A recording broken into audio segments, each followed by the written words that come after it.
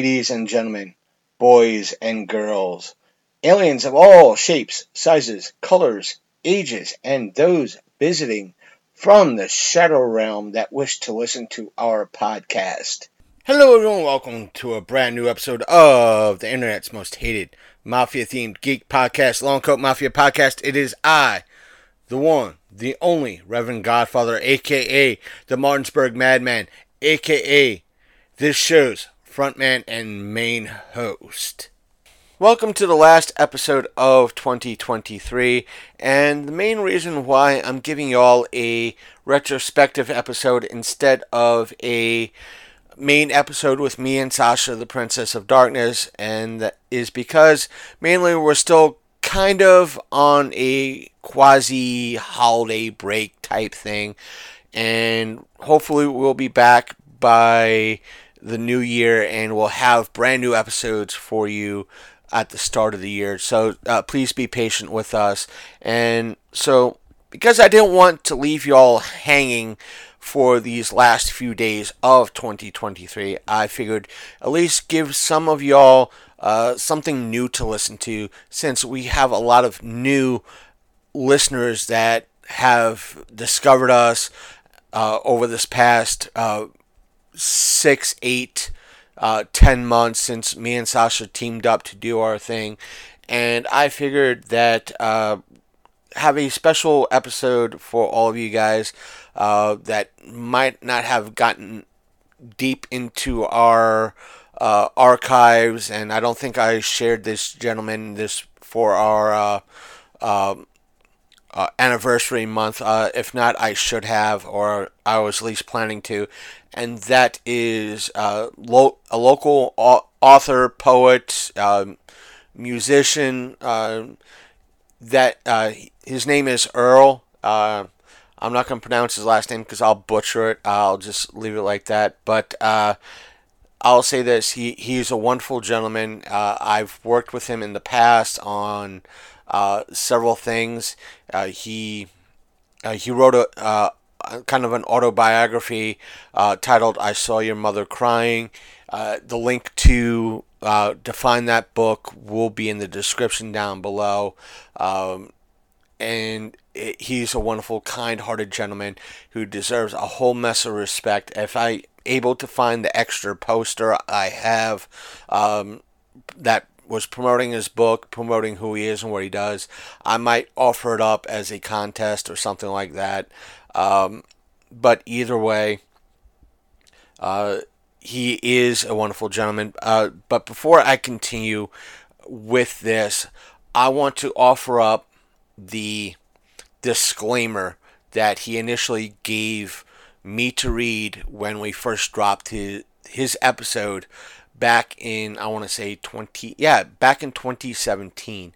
So this is his disclaimer that he asked me to read to all of you back then in regards to the interview he gave to the show back then. So here's that interview, that disclaimer that he wanted me to read. Dear listening audience, I've asked the Reverend Godfather to convey the following disclaimer, which he so graciously agreed to do. My interview for this podcast with the Reverend Godfather was a fun experience. We covered a lot of topics. I would like for everyone to know that these are my personal views. I don't speak for or represent any of my team or any organization. I apologize in advance for anyone offended by the occasional F-bomb. Thank you. Much love and respect, Earl Hairston. Believe it or not, that disclaimer was written by Earl back in 2017. And as I am looking around for George to hit the button, let me just say I hope you enjoyed this interview with Earl, who once again is a local author, poet, spoken word artist, a whole much more, a kind-hearted gentleman. So either way, let's get down to this conversation I had back with Earl. I'm not going to include the theme music and anything else. We're going to go straight into that interview. So either way, hey George, hit the button, will ya? Let's get this interview on the road. We'll be right back with more of the Long Coat Mafia Podcast. Hello everyone, welcome to a brand new special episode of the Long Coat Mafia podcast. As always, I am your host and frontman for the show, the Reverend Godfather, and with me on this episode, it is the one, the only, fan favorite, well, at least no one's complained about him yet, Earl. Earl's been on the show. Let me just say this before he starts talking and doing his thing. Earl is a poet, spoken word artist, entertainer, amongst many, many other things. He is also an author. You might have heard me mention his book many, many months ago, titled I Saw Your Mother Crying. I'll provide the link to his book, which is available at least through Amazon, in our show description. He's a great guy. You've heard, like I said, you've heard him speak on the show before. You've heard his many, many, what should I say, performances on the show. Earl, take it away. Well, thank you, Christopher. Hello, everybody out there in listening land. Chris, I just want to thank you for that incredible opening, that intro, and I don't know what to do with it. I just hope that I can live up to your expectations. Thank you. I always give somebody the best intro as I can. It's part of my job to hype you up, make you smile, and give you some of that energy I want to launch the show with. Doesn't always work out, but at least it's there. We start off with a high note and get it running instead of just dredging on. Well, like we used to say in the church, we've had church. Your introduction is really good. So thank you. You've done that. The mojo is rising. It's here. So, as I said, you are an author. You did I Saw Your Mother Crying. What kind of book is? I described it to our listeners many months ago as a semi-autobiographical, or is it a memoir? It's a memoir. It is definitely an accurate and real accounting of my life and the situation that was in Martinsburg, West Virginia during the 1980s with the cocaine epidemic. So it's real. It's a true story. And like I told you before, and I'll say it here on air, if there's something a path you don't want to go down, just let me know straight up. I won't go down that path because I don't want you to relive something that you don't want to relive. I totally understand that, and I respect that. Because I want to, at least, you are my guest here, I want to at least offer you a hand of respect. This is, listeners, that if you do choose to pick up this book, I think like I said, it's on Amazon. I think there might be a Kindle version of this. Yes. It is it's a thin book, and it can be read within about 2-3 hours, but it's a very heavy read. It's not heavy or a hard read like some people might think Lord of the Rings is a hard read. This is a very heavy read, meaning it's very emotional. It could be very emotional for some people. And Earl, do you think that this type of book could help, because it's a story about addiction, do you think it could help other people through a similar struggle coming out of that point in their lives as well, seeing how you came out from that similar point? One would hope, and I do hope that it has that effect upon people that are in addiction, but what I'm finding out is that it's helping family members, loved ones, friends, or just people that are watching the pandemic that is taking place in our area and all across the country now to understand the mind of an addict, why they do what they do, hopefully, and to give those people hope that there is a way out, that people can survive alcohol, drugs, pornography, whatever the addiction might be, that there is a flip side to that. And so that, for me, is one of the motivating factors for writing it. One was it was cathartic. It helped to cleanse me. It helped me to put my feelings, my emotions, that experience or experiences out in front of me to where I could look at them and take the boogeyman out of the closet or away from underneath the bed, so to speak. Because when we keep things hidden and dark, they have this uncontrollable, this power over us. But when you bring it out into the light and you begin to share it and to talk about it, then it loses its power and it begins to diminish, and it helps one to put things in proper retrospect, hopefully. So, was this hard for you to put pen to paper or keyboard to screen, or in some ways for the modern audience, for you to do because of that? Well, it started out with me just writing down memories, thoughts. Little pieces came out as poetry, and then they began to coalesce, to come together, and that's when I actually sat down and began to write the book. So this was part of your healing, or what was part of your healing, the poetry or the book? The book came first. I guess it's a question like which came first, the chicken or the egg, and I don't think that they can be separated or divided, because for me, the process of healing is still continual. I've been set free from drugs. I don't claim that I'm an addict anymore. I've been set free. But the process of healing is continuous, because it's layered. There's a lot of deep wounds and hurt that you've caused other people, damage, collateral damage. And so you hope that as time goes by, and as you continue to put one foot in front of the other and to live your life and to do the next right thing, that you can bring healing to those other areas of your life, your relationships, and just a myriad of other ways. In the community, the way that people view you, the way that they've seen you, people driving by and seeing you on the street corner, hustling, underweight, malnourished, dirty, filthy. And now to see one walking and working, and people have a hard time of letting go of the past. Even when God has forgiven us and we've forgiven ourselves, people still tend to hold grudges, and that's understandable, because we can become jaded and very cynical in the world that we live in, because there are so many players and people play games continuously. So you've seen some, I don't want to say hatred, but some of the haters come out of the woodwork. Without naming names or anything like that, you've seen some haters in the community in regards to not so much the book coming out, but in your progression from this dark side to a much lighter side. Yes, there are those people. Definitely, there are haters or people that maybe resent what I'm doing, don't understand what I'm doing.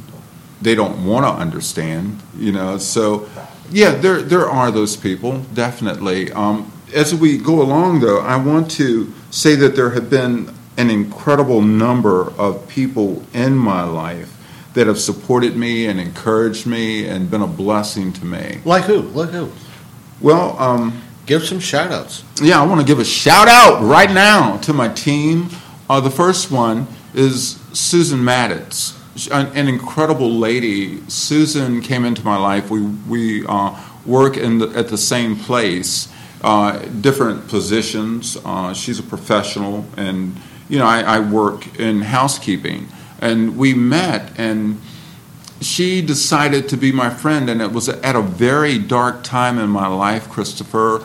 Don't too many people know this. I was at a point to where I was considering suicide, just ending it. I'd gone through a horrific divorce. I mean, it was horrible. 3 words, horrible. And she came into my life and befriended me at a time that was very dark. And people don't really understand our relationship or our friendship. And sometimes I just want to punch. Can I be honest? Yeah, be honest. There's some people I'd like to really punch in their mouth for some of the things that they've said about our relationship, but it's platonic and it's a friendship. And she wears several different hats on the team. As a friend, first of all, and then also sort of like a quasi-manager, handler type of person. And so I want to give Susan that respect and that acknowledgement, and her family. And, then there's Don Ramirez. Don came into my life at that time, which was about 4 or 5 years ago. And I was living in an apartment downtown, and I still live in it. And I had no furniture in my apartment, just a mattress. And Don came and he gave me a sofa. And between Don and Susan, I told Susan one day that I was a writer. She said, well, why don't you write? And I told Don that. He said, well, if you're going to write, then you need to go hang out with the big fishes, go down to Baltimore and D.C. and places like that. And so with their challenging and with their motivation, encouragement, I began to do those things. And Deborah and Miles Lee, incredible couple. They're shamans, lettered people, just incredible. They've been a blessing to my life and have spoken into my life so many powerful things. Nick and Christina Antonetti. I wouldn't be at this place. The team wouldn't be at this place, I think, right now without Nick and Christina in my life. I believe that the universe has tied all these people, all these paths have come together for such a time as this. And so I really want to thank Nick and Christina, Colleen Farrell, who always has something powerful and beautiful to speak into my life, and encouragement. And these people aren't yes people. They challenge me and they kick my butt when it's necessary. I've met Don and spoken to Don several times. Yes. And through you, I've met Nick and his wife. Both are, I'll say this, Don is in a positive way. I don't know if you'll listen to this or not, but he is a character in his own right. Yes. He's got his own unique energy. And Nick does have, and his wife does, especially Nick. I've hung out through you with Nick several times. He does have that unique energy about him. Mm-hmm. Where it comes from, I don't know. Yeah. But he does have that unique energy. Yes. So, yeah, he's an Aries. Nick is actually in the studio, and we'll talk about this a little bit later, editing the book, I Saw Your Mother Crying. We've finished the recording of it, my part of it, and now he's editing. And we hope to go back in and reread some wherever I need to go back in, but we're close to releasing that, so we're really excited about it. And there is also Tiffany Koch. She's just an amazing lady that has supported me and encouraged me. My peeps at CRRC, where I work at, just like the whole building almost, have been there to support me, encourage me, pat me on the back. That type of support is needed, and I really thank them for it. My friend Will Gunn, Julia Hauser, Lisa Olney, Ed Zonizer. There are just so many people, Jody, that have encouraged and blessed me along the way, and I wouldn't be here where I'm at, I think, without those people in my life and on my team. And there's accountability all along the way. Yeah, I think that we all need that. No man is an island, Christopher, no man. And I certainly am not, and I wouldn't be alive and here today and experiencing the success that I'm experiencing without, as I said, Susan, Don, and on down the line. And yourself, you have been a blessing. You've always been there to record and do things and to assist. You were with us with I Saw Your Mother Crying, the recording. Some of the earlier days. Mm-hmm. It's like, for a little bit with me, it was like, wait a minute, you guys, well, life happens. That does happen. And being a part of the early days of the audiobook recordings, seeing you, me and Nick, this is just being humorous, we almost had to tie you to that chair because you are a performer through and through. And it was a way of Nick, we all had to learn how to do an audiobook flat out. And some of the instructions says, well, you have to pretty much stay or sit still. You have your own unique energy that you couldn't sit still. You had to perform. I might have to that for you folks at home. I might have to share it from my personal page. The little video of Earl reading a children's book to the show's page on Facebook, just performing this, not just standing there reading this children's book, just performing it. And it just to see Earl just perform. That's why, for many of you who do listen, since the beginning, love Earl, and said he's got to keep coming on because of his voice, what he does. And I've said that to you too when I first met you and heard you recite your work, that if it was somebody else and it didn't come off a certain way, I would have been turned off. And I mean that in an honest way, because there are many things out there that I use the example way back in the day when I was doing a lot of flea markets. One particular flea market, a lot of people who've done it know the flea market and been part of that circuit, know the flea market I'm talking about. Dude was a bluegrass singer, badly.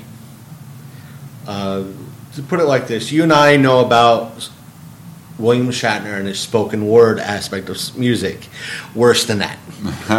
And he used to play it nonstop from the moment the flea market opened to everybody left. And the announcements, I said something in Double Tollgate one day, just walking through, and they had a similar announcement. I got a flashback. I said the name of the particular flea market, and the vendor just turned to me and went, "You too?" Just that casual, "You too?" But the aspect of him being a bad bluegrass artist, and many years later, seeing the better bluegrass artist, made me appreciate if I heard this group way back in the day, I would have probably went that route and enjoying that music and be more of a fan. Yes. And here it is, maybe several years beyond that point, seeing you perform at Good Natured here in Martinsburg, saying, "Hey, you don't suck." And I mean that in a completely good way, meaning that I wasn't turned off, like I don't want to experience this again. Right. I've experienced that on several occasions. I did a show several years ago at Farm Colony. Deborah and Mousley, I was there visiting them, and they had set everything up to where I could do a show. And there were people that lived on Farm Colony that expressed that they didn't like poetry. But I was doing a Tai Chi class with a lady, and so she said, "So you're the poet?" And I said, "Yeah." She said, "Well, do a piece." And I did. She said, "I'm going to be honest with you. I don't like poetry, but I'm coming to hear you." So I feel so blessed and humbled by remarks like that. But if I accept that praise, I have to first give honor to God for giving me the gifts that I have, and to my mom. My mom she had 8 kids, and we lived in the ghetto in Cleveland, Ohio. And there wasn't video games then. There were movies, but oftentimes you couldn't take your children to the movies, and so how do you entertain all these children? She would read to us. She would take us to the public library. We would walk there and look like a family of ducks walking around, us following our mom. And we would all get books, come back with an armload of books. And my education outside of the public schools was at my mom's knee. And she would act out the stories that she was reading, whether it was from the Grimm's fairy tales, Little Black Sambo, whatever it might be. She would act these stories out, and put so much energy into it. And she had our rapt attention. And she would tell us stories about the coal camps when she was growing up, and stories about her father, her grandfather, her brothers, the men and the women in the coal camps. And she would just keep us fascinated and enthralled by those stories. So if I have gifts, Chris, I have to first give honor to God and to my mom.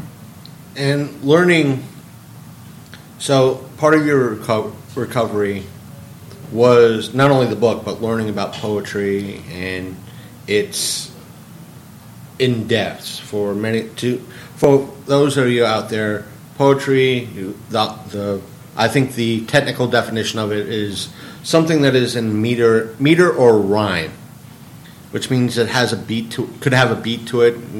It's not just here I sit brokenhearted, which is more of a limerick, but just some of us here at the show are not as talented as Earl, or a lot of people out there who do this, but what have you discovered the difference between regular poetry? Because in recent years there's not just spoken word, but you have poetry and slam poetry. In your eyes, what's the difference between the three? That's a great question, and one that I've thought about, one that I've been confronted with. In some poetry circles, I'm not a poet. And in some slam circles, I might be considered the same way. But a friend of mine asked me, Jay Trumbo, we talk about music and everything, and she said, well, Earl, what you're doing, and we've talked about working together. She said, what will we call it? I said, I don't know, but it's got Appalachian roots. And it's got, I have a piece called Blue Collar Jedi, and it talks about that mixture between the city and the country. So what's evolving is basically something new. I was bathed in traditional poetry and all the historical poets. I had an incredible education in Martinsburg, West Virginia. In its school system, I know that we get slammed sometimes, but the education I received and what I was introduced to laid the groundwork. So I have this romantic, chivalrous type of thing that weaves its way through my poetry, but then also there's what came out of the 60s and the 70s, the rebellion, the 80s, and my life, my experiences with the drugs. So expressing that has woven itself in. So it comes across in a lot of different ways. I'd like to share a piece with you because what drew me into actually starting to write about 12 years ago was a contest that was held at the Daily Grind by a gentleman named David Heatwall, who's an incredible artist and human being. And he challenged people in the community to write pieces about his different paintings that he had hung in the Daily Grind. And so I picked one of his pieces, and it was called Coming to the Light. And this is Coming to the Light. Before there was a day or a night, before the sun, the moon, or stars ethereally bright, there was you, the eternal circle of light. Without a beginning, never to end. In search of you, I have traveled all my life, from conception in darkness in my mother's womb, to birth in an antiseptic, cold, and sterile room, clothed in water and blood amidst strangers, professional, close yet distant, born a child of death with my first intake of breath. In its release was a cry for you, Father of Light. My journey has been dear at a price exorbitant to pay. The currency has been tears and pain, the measure of success among my peers, fortune and fame. Paid friends have given advice on couches of humanistic philosophies and pagan mantras of mystery, while issuing legal sorcery my soul to entice. At some point, the alluring mirage of the kingdoms of this aeon lost their attraction. No more do I long to be a captain of commerce, buying up and ruling different factions. Yesterday's love has become this morning's heartache. The landscape of my emotions are a nuclear winter. All I know is that my longing for you grows with each day in this life I awake. No more will I eat the bread of shame from the table of the God of this world. Please, I need you to cleanse me. Deliver me from the dark and profane. Emanating force, liquid source, to the fluid river of light I come to bathe. In the light you will heal and not scathe. Naked before you I surrender. To the light I come in brokenness and trust. My former deeds no more to remember. Lost in the all-encompassing beauty and love of the light.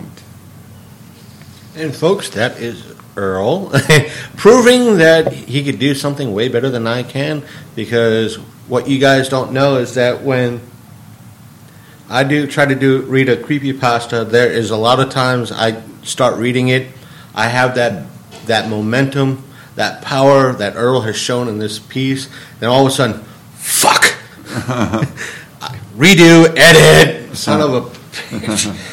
So what's usually a 15, 20-minute episode for you guys that you get enjoyment out of takes me about 3 hours still. But that's Earl, and it shows you how well of a writer he is and how talented he is. And so you learning to do this has taken how long to... I've evolved, Christopher. I think that we all want to. I had asked my friend Don Ramirez again, can a person have more than one seminal moment where things are just flowing forth and just busting forth? And he said, of course. And the people that don't are usually one-trick ponies or one-hit wonders, so to speak. And so because of the people that are brought into my life, the different venues that I am performing at, it constantly keeps me at this place to where I want to create, that I want to do, that I'm hungry. This is my passion. And so I guess it's always been a part of my life. Growing up in Cleveland, we used to play this game, and even here in Martinsburg, it was called the Dozens. And you would talk about people's parents and their moms, and it was... You were allowed to do that, because it was a game that we would play, and sometimes it would end up in fights, to where you'd be talking about people's parents, and then the next person would rhyme and everything. And so rap, I believe, and slam sort of flowed out of that to where you were talking about other things other than one another's parents. One of the pieces that I wrote and that I perform is called Blue Collar Jedi. And it's my signature piece, and our team is sort of woven around that, the Blue Collar Jedi team. And it was an announcement after all the darkness, when I started to come out of the suicidal thoughts and the darkness of that time. I was writing a lot of really dark pieces. And so I wrote a piece saying goodbye to that, finalizing that, and then taking off in a new direction. And the piece that I wrote about saying goodbye to the darkness is a piece called Frenzy. I'd like to share that with you. Go ahead. Frenzy. The professional mourners, jackals, and hyenas gather and circle the devastation of my life. Laughing, snorting, sniffing the breeze. Discordant squeals and grunts, sounds of Arkham fill the air. They are drunk with the smell of death and sorrow. Hypocritical plastine tears flow from eyes alight with carnivorous greed, staring with rapacious lust at fallen, broken, empty dreams. Hands of consolation carry knives, forks, and spoons. The feeding frenzy has begun. I tapped into that darkness again recently because I hadn't written anything dark, and you see people writing dark pieces and ugly things, and it really it sort of scared me to know that I had that still in me. But the piece that I wrote following that was an announcement that this is who I am, this is where we're going, and it's called Blue Collar Jedi. And actually listening to Lil Wayne and this other guy, some rap artists, with this piece that they were doing, this song that they had, it really inspired me. And I began to think about the Rolling Stones and James Brown. I got soul and I'm super bad. Making an announcement about who they are, a declaration. And I felt like I needed to do that. I declared it, and this is Blue Collar Jedi. City slick, country quick. Don't get it twisted, baby, I ain't no hick. Heartbeat of West Virginia in my veins. I'm coming at you like a coal-powered locomotive train. My mental elemental library is never in a quandary. Life's a supercharged, wide-open prairie, despite the fact that I was once a distant nomadic disciple of Timothy Leary. I'm Loop Guru, the vivid shadow summoning you, the inky felt tip to your Freudian slip. Meet a mama's boy, now grown-up show killer, channeling the moves of zombies from Michael's Thriller. Designated stalker who hunts your dreams. Heat waves dancing around me causes moisture to steam. I'm Bagheera, escaped from man-made still, roaming wild and free, hunting my breath, ninja breath. On your neck, melting your will. Jungle rules are in effect when I am about. Your defense systems must do their part. Your wing girls must be alien life form smart. Rule number 1, I announce in my best Sean Connery brogue, is protect your heart. Rebel with a cause, storming the sacred holds of Eros without pause. The rank outsider going for the win. Let me be your vehicle, baby, and I'll take you for a spin. Hide your true feelings all you want. Your studied indifference is just schoolgirl playground flaunt. A pitcher on the mound throwing strikes with my best stuff. You swing and miss, oh, with a huff and a puff. Next one catches you looking, yep, I'm tough. Have another helping of this down-home cooking. Eye to eye, unspoken words you easily translate. Something for you to ponder late at night when you meditate. Blue-collar Jedi, lover of the secret muse. She who inspires words of light and gold. Demi-goddess of the wild place inside of me called, if the half be told. Again, that was Blue Collar Jedi by Earl. I am not twisting Earl's arm in regards to this. Earl has a good 3 to 4 inches on me, and so he's got one hell of a reach, even though I got the weight on him. So I'm not twisting his arm to say any of this. So over the years, have you looked back on your earlier pieces and see where you were to where the path that you were on when you wrote particular pieces, like signs of your past, where you were at that point? Yes, first to respond to your not twisting my arm and having 20 pounds on me or whatever it is, I would not slug it out with you. I'd be sticking and moving.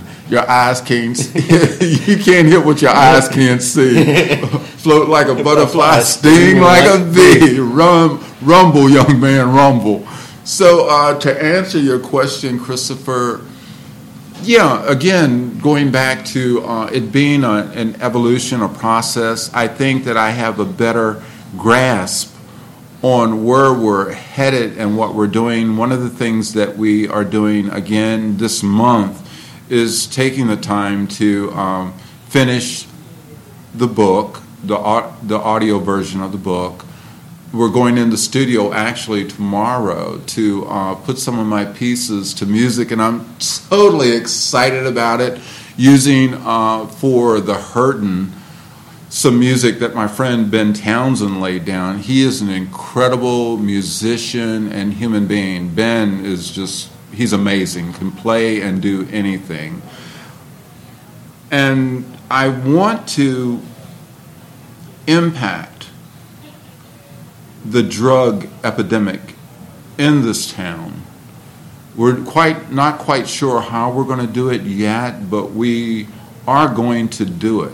That's something I feel that has been mandated by God, is to confront it. Oftentimes, after I left the church, I was a minister, and I fell because it's no secret I love women, and that was one of the weaknesses in my life. And it's not to glorify it, because I hurt a lot of people. I did. There was collateral damage, and I'm so sorry for it. But I don't live in that, in the guilt and shame. That's some of the tools that the church uses, that society uses to cower people, to keep people under control, is guilt and shame. Fuck guilt and shame. I don't carry that with me anymore. And so in this evolving in this evolution of Earl Hairston, of Loop Guru. It's one of my aliases is Loop Guru. I'm finding that I'm being given the opportunity to speak to a lot of people. What is evolving is this great sense of joy, righteousness, peace, and joy in the Holy Ghost. That's the kingdom of God. And so people see that joy, and my righteousness is not anything that flows from me. Self-righteousness is nothing but filthy rags in the eyesight of God. So if I have righteousness, it stems from Christ. I'm righteous in him, in my relationship with him. And often people ask and they say, well, how can you cuss? How can you talk about sex? How can you do these things? And you profess to be a Christian. No, I don't. I don't profess to be a Christian. I'm a believer. I believe in God. I believe in Christ. He's my Lord. And that's as far as I'm going with it. I believe that God has always used bad boys and bad girls to accomplish his purpose. And so I have this passion, this fire, this experience with life, and I see that growing and a certain confidence, not an arrogance. But as I've been put on large stages, Miss Charlotte Fox, who organized the Washington, D.C. Poetry Festivals honoring Gil Scott-Heron, just saying the name Gil Scott-Heron brings to mind so many fantastic pieces and amazing artists. And to be able to stand on the stage at Carter Barron, a legendary place where phenomenal artists have stood. I just drank it in, Christopher, to have my own dressing room with my name on the door and to be with all, I was on the same stage with the last poets. Are you kidding me? And so I have a dream, and it's constantly there in front of me, standing on the stage at Red Rock and performing, and that is growing stronger with each day that goes by. And I believe that with the addition of Rick Smith to our team, he gave us a sound system worth $4,000. Just came up to me and asked, do you need a sound system? And it blew me away. I thought it was going to be like a 4-channel amp or a karaoke. Or something similar to what I got here. Oh, yeah. But that's great for what you do. Right. But I didn't expect to have I this. saw that sound system, and I am jelly. And and Nick has added these different pieces, so it's a sound system on steroids. And we've nicknamed it, we call it Lucille, and I thought it was after Chuck, the blues musician. I can't even think of his name right now. B.B. King's guitar, Lucille. And so I've gone around saying, and so he named it after the bat. You know, he told me, and I thought it was a bat that was flying, you know, on The Walking Dead, and found out it was a bat with barbed wire around it. And so we're going for the fences with Lucille. We can go deep with her. And so I'm really excited. So if I see an evolution, it's the adding of people to our team. Rick has a degree, a master's degree, I think, in music and has played with bands. Nick managed a radio station as a teenager. Just amazing people that I'm being surrounded with. His wife, Christina, is just this phenomenal individual. She took my book, the manuscript, and put it down, edited it, and everything. So I have these amazing people. So yes, I can see this evolving from this guy that was coming back to life, escaping his own personal hell and darkness with the help of people, to where I'm at now, to where I find each day I can't wait to wake up, Christopher. Not that I still don't have things that I'm dealing with. I went through, I could have lost my eyesight last year, and I'm so thankful to God that the aneurysm that took place in my eye didn't take place in my brain, because the doctor told me if that had happened inside your head, you would have not have walked in here. So for me to be sitting here with you and to be able to perform and to have my eyesight and to be healthy, I'm humbled, I'm broken. So there's no arrogance in what I do. There's just an acknowledgement. Let me share this with you. I feel like that for a number of years, because of what I went through after my divorce and my fall from grace from the church, I was like Achilles. I went into my tent, and the armies of Greece were getting their butts kicked outside the walls of Troy. And I see the church. I see Martinsburg. I see our country getting its ass kicked, by the drug cartels. And I've been like Achilles, hiding in my tent, moping in my tent, sulking in my tent. I was like that. And things began to prompt me to come out of my tent, but I knew if I came out, if I put on my armor again, there would be a price to pay, that there would need to be a definite death to Earl and my own personal agendas. And that's one of the things that I had to reconcile in my life, to come to peace with as I've talked with God.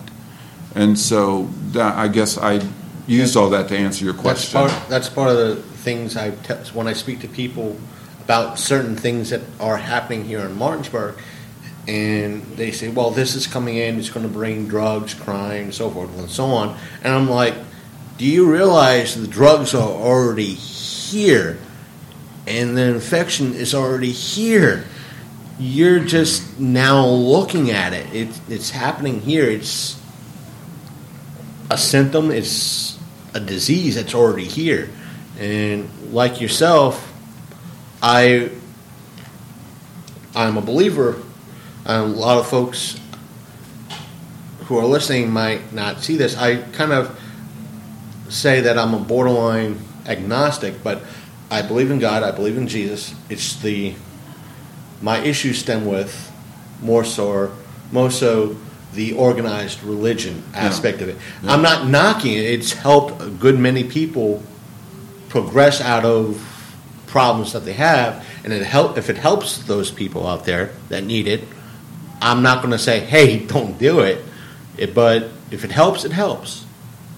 So, well, we're talking about drugs now and about the church and different ways to attack what I'm saying is, if the church helps someone heal from drugs, their addictions, right, whatever it might be, then I'm not knocking it because it has helped that person go towards a better place. Yes, I totally agree. So I'm not knocking that. It's the aspect of where I'm getting at is that for everything that the church or a church has done to help, there are many instances where they have or could have hurt. Wow, there's so many ways that we can go right now. One of the pieces, I don't read it often. I don't, because I love the church and not necessarily the Western thinking way of being the church. And I wrote a piece called Laodicea Snide, and there's different ages that is talked about in Revelations about the church.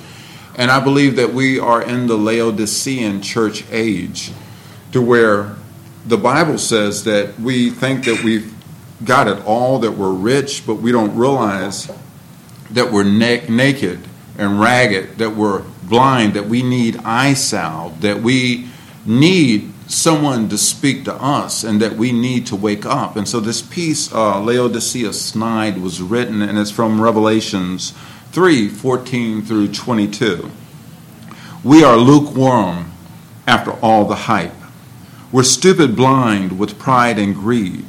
Christ's warning in Revelation we refuse to heed.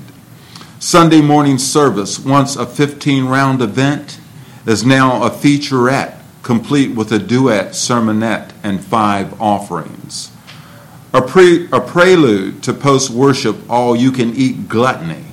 We stuff our faces, loosen belts, and lambast every sinner in the place while wearing Jokeresque homecoming king and queen smiles on our benign faces. In the name of God, we stiff the waitstaff. With brass monkey nerve, we leave a witness track to bid the flunkies to our holy place. But the invite cannot excite in our vacuum. Of God's grace and love, there is not a trace, despite our morning's hit of holy bread and wine. In our heart's inmost chambers, we should front our own 6 sins and draw the line. Bread is the staff of life. It represents the body of Christ, which was broken that we might live. Wine, emblem of joy. It is the blood of Christ that covers our sins. This is a time of repentance and confession, as we remind the fallen one we are not his possession. In this intimate quality time with Abba Father, we receive carte blanche forgiveness, healing, and renewal. The table of communion has become a hater-aid stand. Subtle voice asides in the congregation. What are they doing at the altar? God ought to strike them down right now. Or you have heard this one before. You have to be a member of our church to participate. In order to take communion, you must join our union. And in the background, the choir sings, "Come to the altar." The most segregated hour in America promotes chauvinism, racism, lust, and greed. The whispered benediction as we drink the cup and eat the bread is, "God bless me and my 4 and no more." At a time of worldwide crisis, our children raised in Protestant and Catholic churches are joining ISIS. We sit in shock at the mass exodus from our flock. The double life we live in front of our children powers the desertion. Roman god Janus style, we have 2 faces, one for the John Q. public and the other in famille. Our children see Mr. and Mrs. Hyde when we are on the snide. If this is really the end of time, where is Jesus in the marketplace? Can the lost see him when they look in our face? Where is the pastor who, in spite of elder and deacon board threats of the Donald's catchphrase, "You're fired," will call for a fast and all-night prayer, crying out, unashamed to God for help, along with a few faithful that will hold up his arms if he gets tired? Beloved, Keith Green called us the giant who is asleep in the light. Christians are prisoners of war because we won't fight. We pull a Duran calling no mas, no mas. With a world headed for a devil's fiery hell, we throw in the towel and won't answer the bell. May a holy God forgive us. And Earl, he's, what should I say? I don't want to do any dead air here, but he's got a lot more to say, and he's sitting right here, willing to share it with a lot of us. And I noticed you were looking through your copy of I Saw Your Mother Crying. It's one of those instances where Earl is happy to read a little bit from this book. As I said many months ago when I first reviewed this book and read through it, I mentioned that I was not worthy to read from the inside of this book because this is Earl's tale, his story, his life. And the recordings that I did have on my hard drive, I felt that were not really authorized by Earl to be included at the show we did at that time because we were working on the early stages of the audiobook. I didn't want to put it in without seeking his permission. Then life happened. Earl had his thing with his eye, which is more than grateful that it was his eye. I'm sure Earl would agree with me that Hallelujah. That better his eye than some other particular part of his body, like his brain or his heart, where it could have caused even greater damage or death. Yes. So, and I told Earl before the show that, and as I told many of you on the show that time, that the only part of the book that I felt that respectfully that I could read from was the back, and that's what I did. So with us to kind of read a little bit from the book, if Earl so chooses, a little bit of I Saw Your Mother Crying, so you guys have a little bit of a taste of the book and what the audiobook might sound like. Yes, this is chapter 4, Getting Hooked, and I'll just read a few paragraphs. No problem. Kaleidoscope, kaleidoscope, kaleidoscope. That's the word that kept playing in my head as I enjoyed the ebb and surge of the cocaine rush inside my mind and body. The feelings were a kaleidoscopic, ever-changing, shifting pattern of intense, erotic fireworks that caused me to trip as I smoked a cigarette and fantasized about an endless array of women. I slid from fantasy to fantasy under the power of the cocaine I had been injecting into my arm for the last 3 hours. I had become an incubus, preying upon the memories of all the attractive women I had ever met in my life. I didn't need the physical presence of the women. Images would serve. Cocaine, the needle, and me were a physical menage a trois. Cocaine was my lover. In actuality, it was like making love to myself with a syringe of liquid cocaine. That was a sample from I Saw Your Mother Crying. Again, it's available right now through Amazon. And with that little snippet, you can see into a little bit of Earl's past in reference to what he was going through, even though both of us will not condone the use of heavy narcotics, which this was. Yeah. And I'm sure Earl will agree with me that if you're seeking help, seek help through, I'm sure there's many places wherever you are living that you can find help. If you're not sure where to find help, I would suggest either going to a local church, probably. Mm-hmm. They might know various locations where you can get help, or a local hospital or health clinic to seek help and start the process. And as Earl has stated, that to surround yourself with a lot of positive people, not yes people, right. Positive people. Right. And honest people that will tell you, in essence, tell you honestly and straightforward from the hip, what the fuck are you doing? Yeah. Christopher, I had been thinking about a gentleman that I knew a number of years ago, and he attended our church, and he had a serious drug problem. Any drug problem is serious, and I don't glorify my drug use. I talk about it in order to start dialogue, to cause people to think. And this guy, he would ask me, what do I do? I said, you have to surrender. He said, I don't know how to surrender. How do you do it? I said, you just throw your arms up in the air, you come out with your hands up in the air, you fall on your knees, and you say, I just give up all my hopes, all my games, all the subterfuge, everything. I just want to get well. He said, I don't know how to do that. And so he would take his son with him when he would go to D.C. to cop. And we're talking about a child of maybe 10, 8, 9, 10 at the time. And his son would sit in the back seat, and he would give him games or something and tell him, don't look in the front seat, don't look at what I'm doing. And he would wire up while they were in D.C. And this was heroin at the time. He was a heroin addict. And people act like heroin is something new. It's always been around. I got strung out on heroin when I was in Thailand. I wrote a screenplay about it. Christina and Nick have read it, and Susan Maddox, and it's powerful. It's called Throne, and this was before the Game of Thrones was even an idea in somebody's mind. This was written a number of years ago.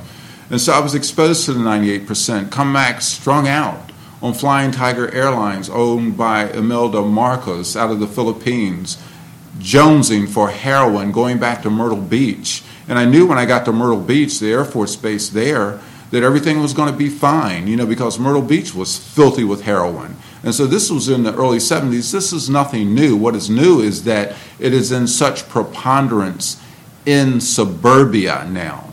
That's the new thing. So this guy, he would say he didn't know how to surrender. He OD'd. He died. His son was, I guess, 16 at the time. And a few weeks after his dad died, he died.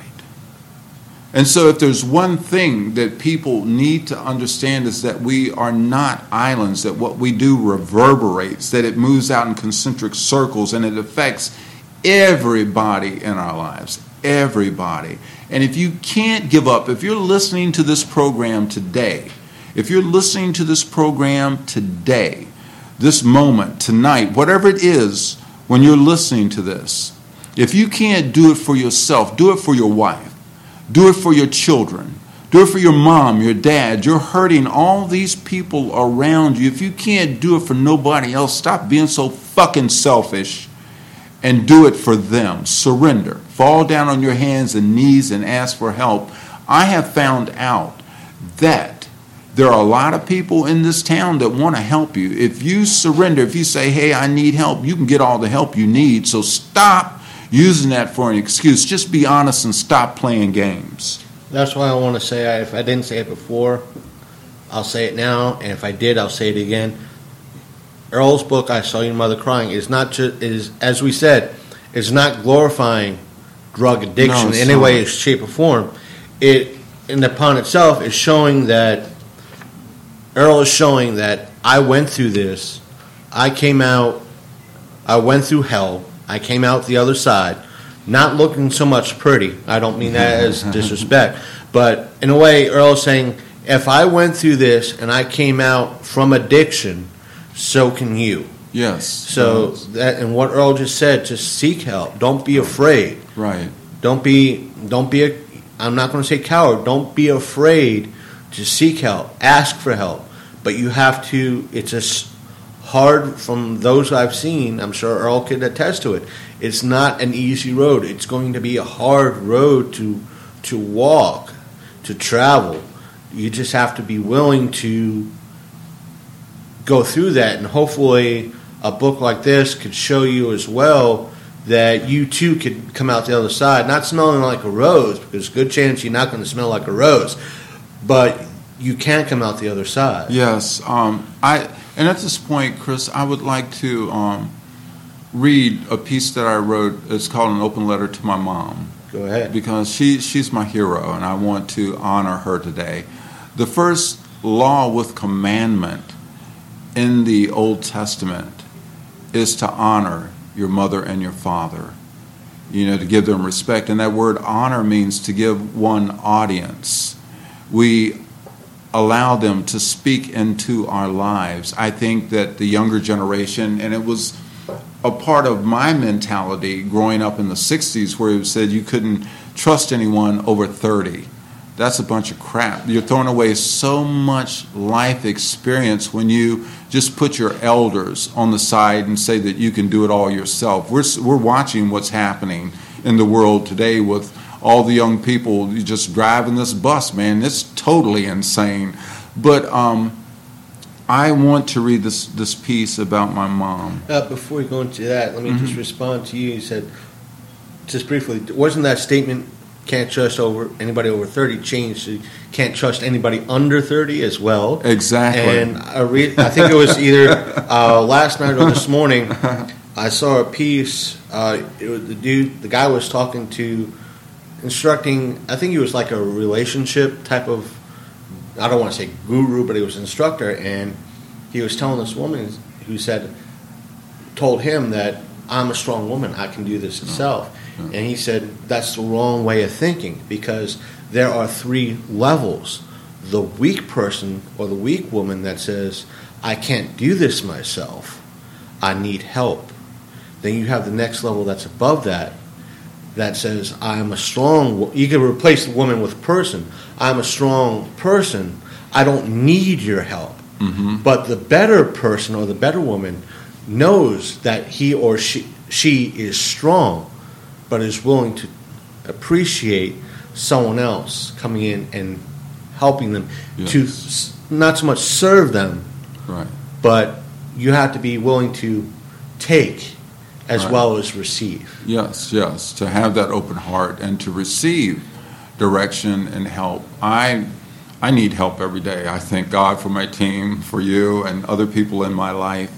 My mom gave of herself, just poured her life out for her children. She would tell anybody that her children were her life. And people in the community, they would often say, you boys ought to be ashamed of yourselves, talking about me and my brothers, because we were horrible. And she said, you boys, your mom, she loved y'all. Y'all's butts receive better care than most people's faces. And she was such a good woman. And so I want to honor her with this letter. She passed away, and I wrote this several years after she had passed away, and it's called An Open Letter to My Mom.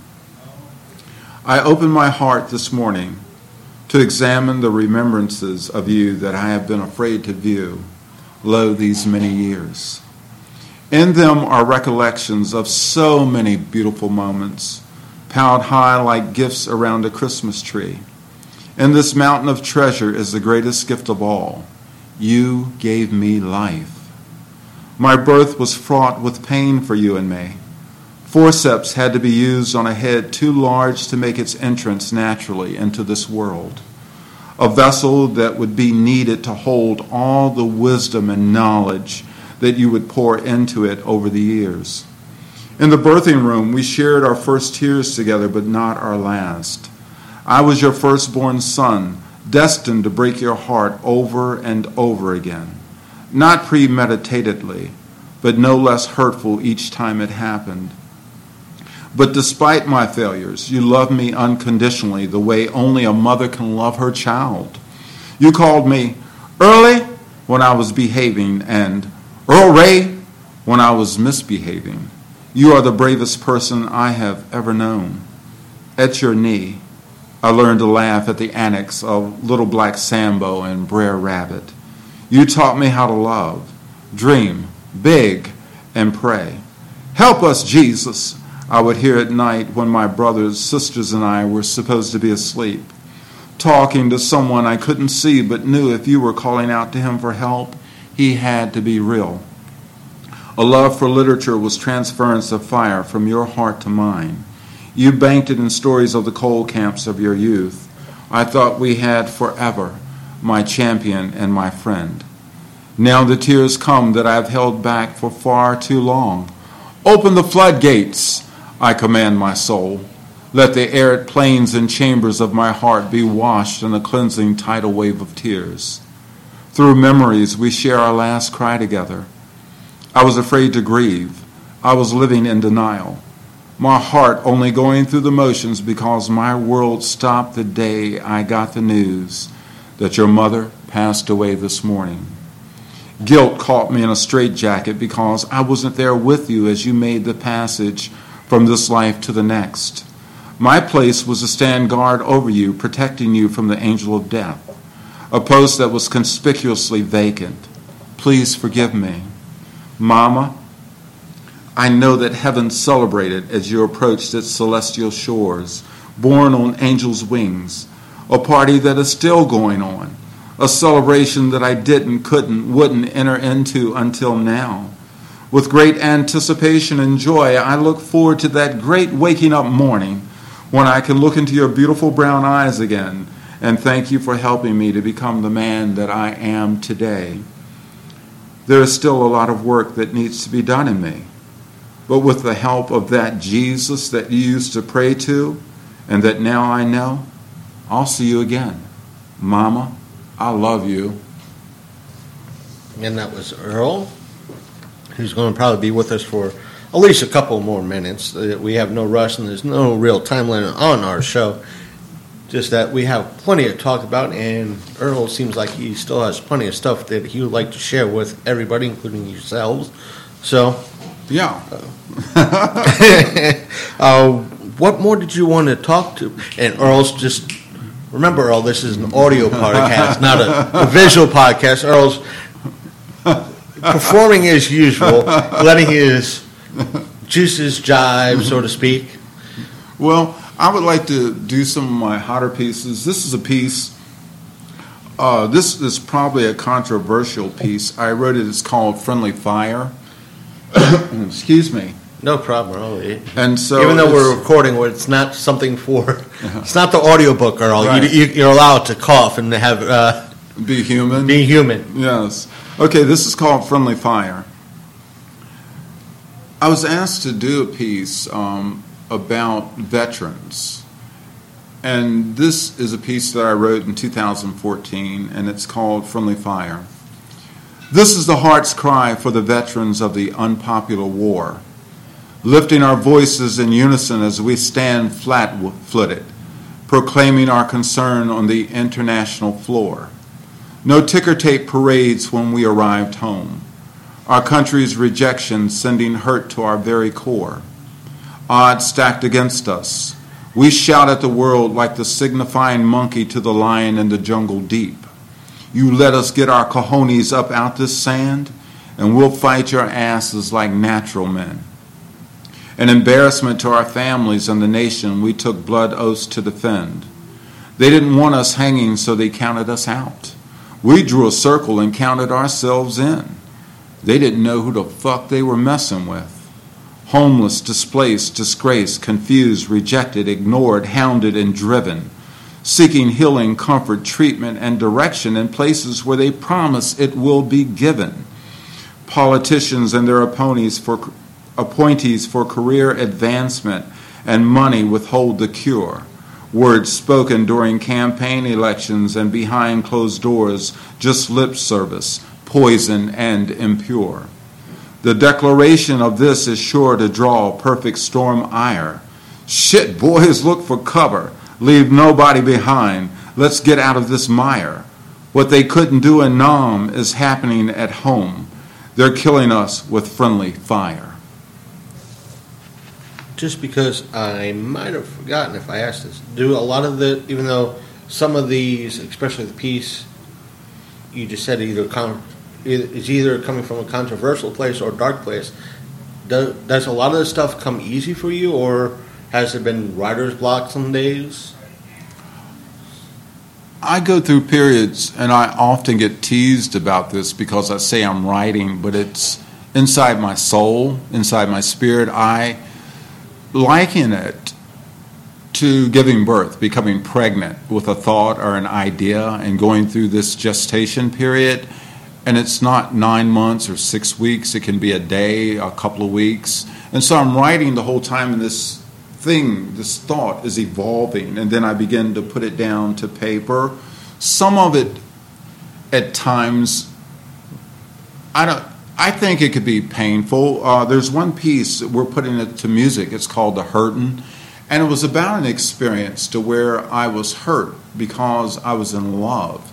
And hurt oftentimes can be the motivation to writing, to doing something. So out of this hurt came this piece called The Hurtin', and I think that many of the pieces that blues singers, because it's the blues and country western, my truck broke down, my hound dog left, my girlfriend's with my best buddy, and so The Hurtin' is like that. Can I share that with you? Go ahead.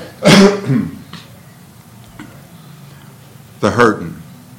When I was a kid growing up, I'd hear the grown folks say, "I'm going to put a hurtin' on you." Always thought I knew what it meant. A no-brainer. Turns out that was a misinformed reality of the past. The up-to-date explanation entered my consciousness like a bikini atoll nuclear blast. It bit the dust as this day unwrapped itself from the night, covered with happiness's refreshing dew. Waking up was a sensual delight. To your morning's revelation turned my brown eyes blue. Out of the darkness, it was the other shoe. From a flatline position, my spirit watched our tribal passion story unfold in an instant. God, this hurts because the caption to the scene was from your lips. It's a promise to love me tender, to love me true. You put a hurtin' on me, deeper than a pain that needs cauterized, a pain that only your love can cut through. Please, sear the connection that causes brain overload. All of your smiles and politricks, a well-played gambit to hide the fact that in plain old English, you lied. Only you can free my heart from this cage of linear perspective that begs to be my ultimate. Yes, it's true. Sorry, I didn't mean to put the hurtin' on you. Damn, boy, listen. When I was with him, I had to fake. It's with you in the morning I want to wake. This cage of pain is in the deepest depths and farthest reaches of outer darkness. Your two-edged need for honesty was the jailer that placed my heart here. Inside the darkness is blindness, is hindsight, crystal clarity in its brightest hue. You keep whispering, I didn't mean to put the hurting on you. I promise, when I break out of this stretch in Tantalus's holding cell of torment and despair, karma is coming with me, driving the getaway car. I'm going to flip the script. You'll be the one in the fetal ball. With infidelity's fragrance on my breath, I'll get jelly-tight close and whisper in your ear, damn, girl, I'm sorry. It didn't mean a thing. She's got nothing on you. So sorry, so sorry. I didn't mean to put the hurting on you. And that was Earl. To go back to the book for a second, this is the first time it's been published, or as a national-wide release, or did you publish it locally prior? We published it in the late 80s, early 90s. We published it. It was self-published. But it went through, I think, about 4 or 5 printings. We had to reprint it. And I'm always getting in trouble. Christina Antonetti and Susan, they're always saying, don't give your stuff away for free. And I would give the book out. So I'm better controlled with that now, better disciplined, because I do have a cause on my heart, and it's to help people in Haiti, in Fort Liberty, particularly, specifically. And we've sent money there to the medical clinic. Susan Maddox and her daughter Meredith Maddox go down with a team of medical people and other people, and they minister from their gifts, from their talents, from their profession to the people there at Fort Liberty. And when I heard about the cause, it really resonated with me, and I began to give. And there's this young kid that his family live in horrible, horrible conditions, and we want to put them in a new house. And so that's one of my projects. We have a show coming up that's going to showcase some of my new works, and it's going to be at the train station in Shepherdstown, and it's August the 19th that we're going to be putting it on, and I'm going to surround myself with some music, with a couple of musical performers, and we're just going to have a good time, and the money, the proceeds from me selling my book and posters, and we're going to have a slight cover charge. All of that's going to go towards helping this family in Haiti move into a decent home. Oftentimes we come out of poverty and neglect, and some of the greatest minds and spirits in the world have come out of those situations. So if we can take that, the pebble effect, and drop something into Haiti that will maybe reverberate all the way around the world, that's what I want to do, Christopher. And so to answer your question, yes, it was published earlier, and this is something now. We're in Israel, all over the United States. It's been taken to Italy, to London. The book has been traveled. It's in Jamaica, it's in Haiti, different places. So I'm really tickled that we're reaching. It's in Ireland. It went to Ireland in the early 90s. Some people took it over. So I'm really blessed, and I've heard responses. It's in the prison system. And so it's getting out there, this message. One of the things when we talk about different modalities, I worked as a paraprofessional drug counselor at a methadone clinic in Wichita, Kansas. When I was stationed at McConnell Air Force Base, I got out and I got a job at a methadone clinic. And I had, sure enough, addicts. I'm talking about the who's who of Wichita, Kansas. As a new person on the staff, I got the most horrible clients, but I learned so much from them. I had this one client, his name was Dennis, and he told me when he came in my office to meet me, he said, I'm your worst nightmare. And he would come in and regale me of stories about the life there in Wichita and the drug culture. And he told me about the duffel bag murderer, this guy that would kill people, and he was a serial killer and put them in duffel bags. I had this one pimp who drove this big white deuce and a quarter with a Broham top with long Texas steer horns on the front of it. And he had like a process. That's when black people get their hair treated and they slick it back like James Brown used to wear his. And he was built from being in the prison, and he was a pimp. And he had a show enough stable, and he took me out one time. He kept asking me to just go out with him, ride around. And so I did that. And we rode around in his deuce and a quarter, his Broham, and he'd go check on his girls, and they were knockouts. So we're not talking about like no skanks or nothing like that. They were sure enough knockouts. And he asked me if I wanted to be with one of them. I turned him down. And we rode around all night drinking Cavassier. And so I have had these experiences in life. And so I've seen drug addiction from a lot of different angles and perspectives, Christopher. I must ask, I don't mean this in the wrong way, but it brings up an old interesting story. Was he, the pimp that you just mentioned, was he stereotypical in reference to outfit-wise? You mean like Huggy Bear in that one movie? He's running down the street with the goldfish in his platform shoes? No. He wasn't. There's a term, and I know it's probably going to offend people, but I really don't care because I'm not going to condense my language. I'm going to say the way it really happens and the way we talk in certain cultures, because we've become so hygienicized, so politically correct that things are just vanilla, and it makes me want to puke.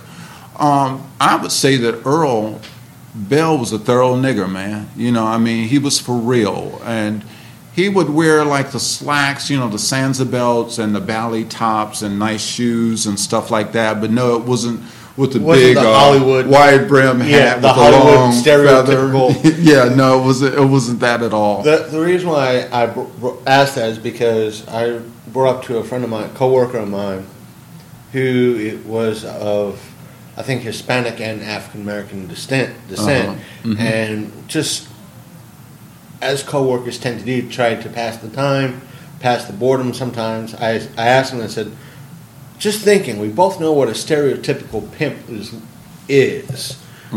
What do you think it would be a stereotypical Amish pimp would look like? He just went, did one of these numbers, rubbed his shin, he said, you know what? I don't know. I said, you know what? We both know that the Amish Mafia is still on TV. I think at that time it was still on TV. I said, if I ever get a chance, I'm going to ask one. If I get a chance, I'm going to ask one of the Amish Mafia. He said, I don't think he used the N-word. And he went, dude, you don't want to ask that. And sure enough, one of the guys from the show came through town like 2-3 years ago.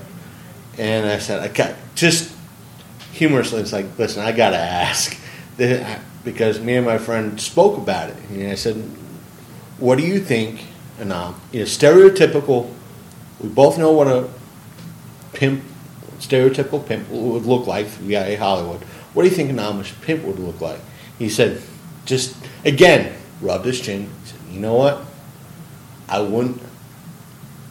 don't know, but I know what kind of vehicle he'll drive. And I went, now you got my attention. What do you think he'll drive? He said, well, the buggy is going to be a low rider. He's going to use one of the mini horses instead. He's going to have the wheels still spinning. I can see it. Neon lights surrounding it. But he was cool about it. He had a smile. He knew that was just being humorous and what his take would be. Right. So it's just that whole aspect of, I don't know what he'll look like, just about know what he'll drive. One of the things I think that I really feel that I want to do is to, people think that after you reach a certain age that you shouldn't talk about sex or be sexual, that it's reserved for a certain age group, like I guess from 18 to 50 or something like that. Before that, maybe petting, and after that, just go someplace and, ooh, yuck. And I believe that sensuality and sexuality and touching your partner and loving your partner, that sex can be more than the basic just missionary in, out, and 3 minutes and we roll over and we snore. That it can be, I heard Oprah Winfrey, she interviewed Sting, and she said, is it true that you and Trudy have sex all day long and foreplay? And Sting, you know, all the women were going nuts. And Sting is one of my favorite, if not my most favorite musician, because he's so cerebral, but he's got so much soul, a lot of soul. And Sting, he smiled and he said, well, getting up in the morning and as you leave the bed, you know, kissing them on the forehead, in the kitchen as you prepare a meal and you're looking at one another and you're sharing and smiling and laughing, pouring that glass of wine, all of that is foreplay. So in that sense, yes, it's all day long. And so to awaken that in relationships that have let it slide, that have let it go past, that to encourage people. This one girl that this lady that used to work where I worked at, she had a younger guy that was friends, and he was going through hard times. You know, he had gotten a divorce, and he didn't know how to approach women. And when you've been married and getting back in the dating game can be a very daunting task, because you don't know what the rules are anymore. And you don't know if you say, hi, man, you look really good. God, you look fantastic. You don't know if people are going to slap you, you know, if they're going to say that's sexual harassment. You know, all this, some of it's nonsense to me, basically. But I do respect people. And so she told the guy, I respect people's boundaries, I should put it that way. And so she told the guy, you should talk to Earl. You should talk to Earl. He could help you out. And so that really tickled me. Me and the young guy never talked to one another, but I think that through my performing, through the things that I present, it awakens something in people. If I could be used like Barry White, you know, or Teddy Pendergrast, or somebody of that nature, put some Earl on and invite your date over or come see a show, it's a perfect date night. And so I want to read to you, share with you a piece that I wrote called Kevlar, and it's a bookend to a one-act play that I wrote. And the front piece, I used two performance pieces. One is called Jade, and one is called Kevlar. And they bookend a traditional one-act play called Jade. And it's about an experience that I had on my 54th birthday, I think. A friend took me to a strip club for my birthday. I didn't know where we were going, and we ended up at this strip club. In front of me said, we're going in here. I said, I haven't been to a strip club in years. And that was when I was in Wichita, Kansas in the early 70s, and they had like these huge strip clubs, two of them. One was called Revolution East, and one was Revolution West. And I actually had some of my clients working there from the methadone clinic, and I went there to Revolution East with Earl to see some of his girls, you know. And so these are big gentlemen's club or strip clubs or whatever you want to call them. And, you know, so this piece that I wrote is about the failings of a marriage or a relationship as the ardor begins to dampen. And so Kevlar is about that. It was written, I wrote this in 2006, Chris. I was fairly desperate by the time I got home. The brain fever was at an all-time high. Intimate thoughts of you were solar storms in my cortex. Need for you was putting a hurting on me. Please, baby, take off the Kevlar. I moan as you embrace me from wifely Christian duty and not mutual desire. I don't want there to be any body armor between us. Not tonight, not tonight. Truth, I've been hard to deal with. Hurt and disappointment have kept you in disarray, emotionally retreating on the defensive in order to survive. Unfortunately, life often imitates art, and sex has become a weapon. Drop your defenses. I promise your heart won't become a casualty of our passion and end up in a body bag. Listen, without a soul connection through the doorway of your heart, we're just going through the motions, involved in mutual masturbation that can never take us to the zone. Tantric release is what we need. Darling, I'm blind, crippled, and crazy. Only you can make it better. You can release this burning that's inside of me. It threatens spontaneous combustion. Draw this fever out of me by the laying on of hands. Cool me, ice me down in the multi-flavored rapture of your love. Hold me the way a woman holds a man. Lullaby me, rock me with the soft, gentle breeze of your song's caress. Come, merge with me. Take off the Kevlar, baby.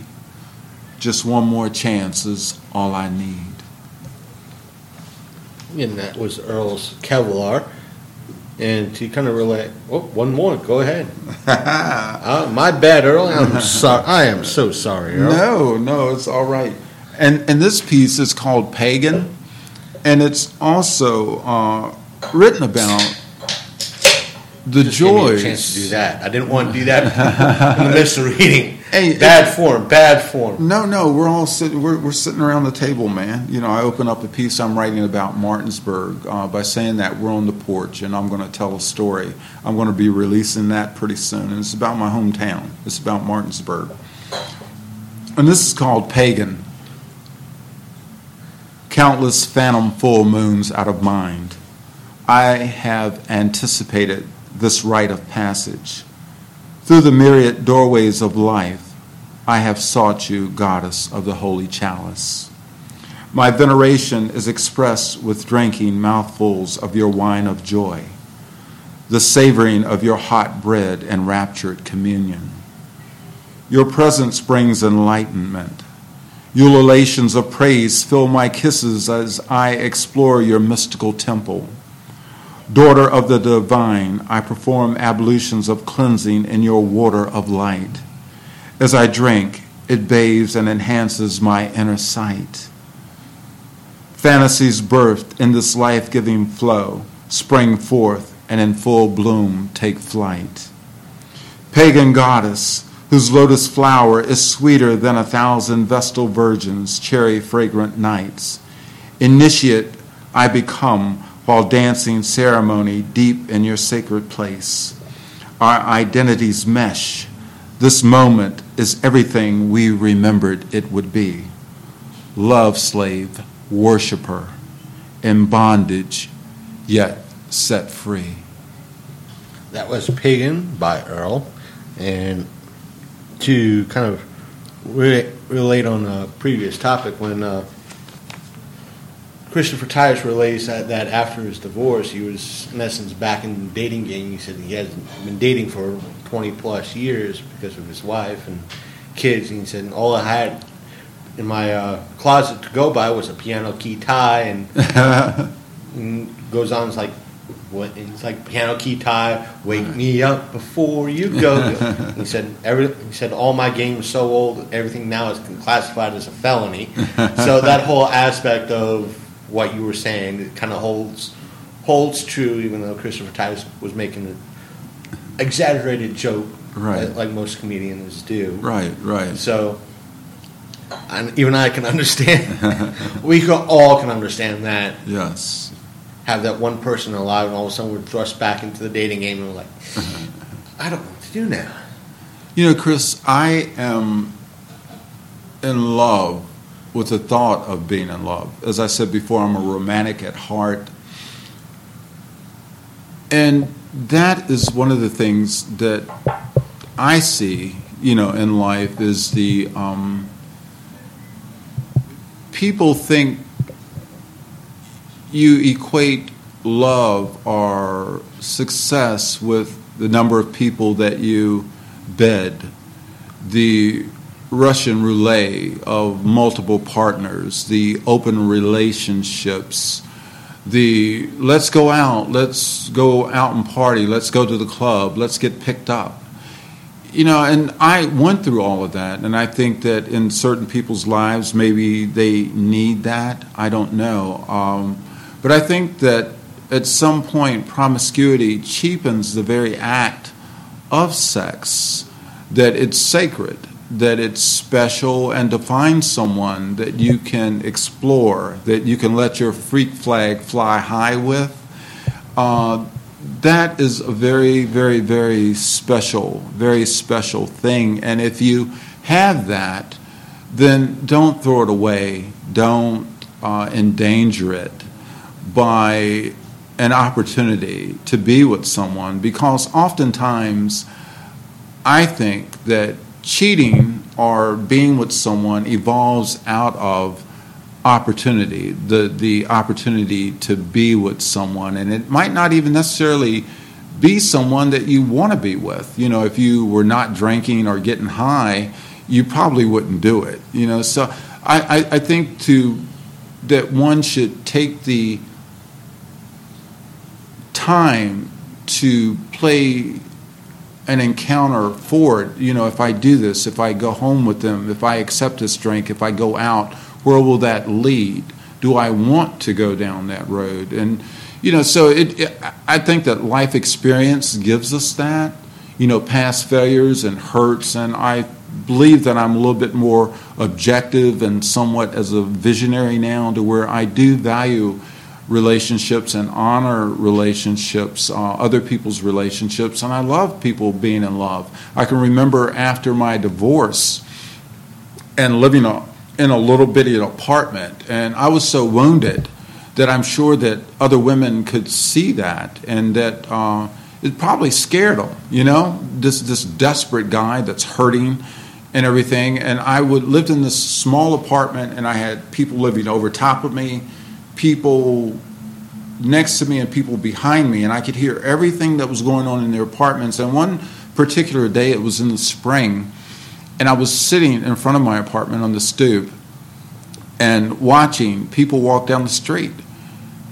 And kids, you know, were walking along in 16, 17, holding hands, pushing strollers, watching dogs sniffing after other dogs, and the line, birds do it, bees do it, dogs do it, why can't we do it?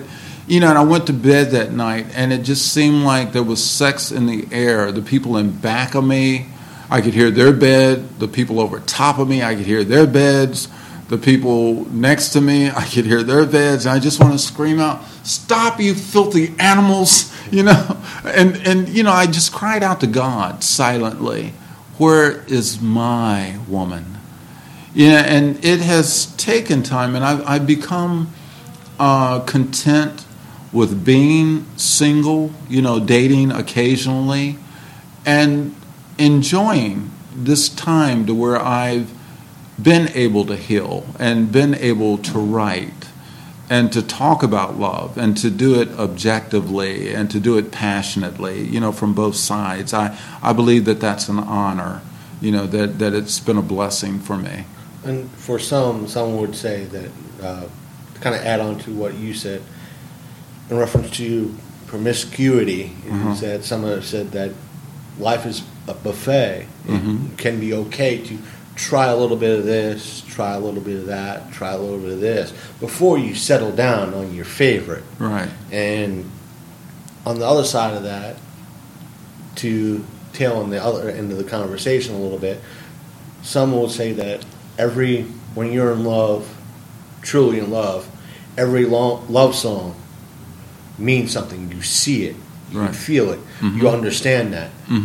And when you break up, every sad song also means something to you. Yes. You understand every country song, every blues song. You get it. Right. You understand it.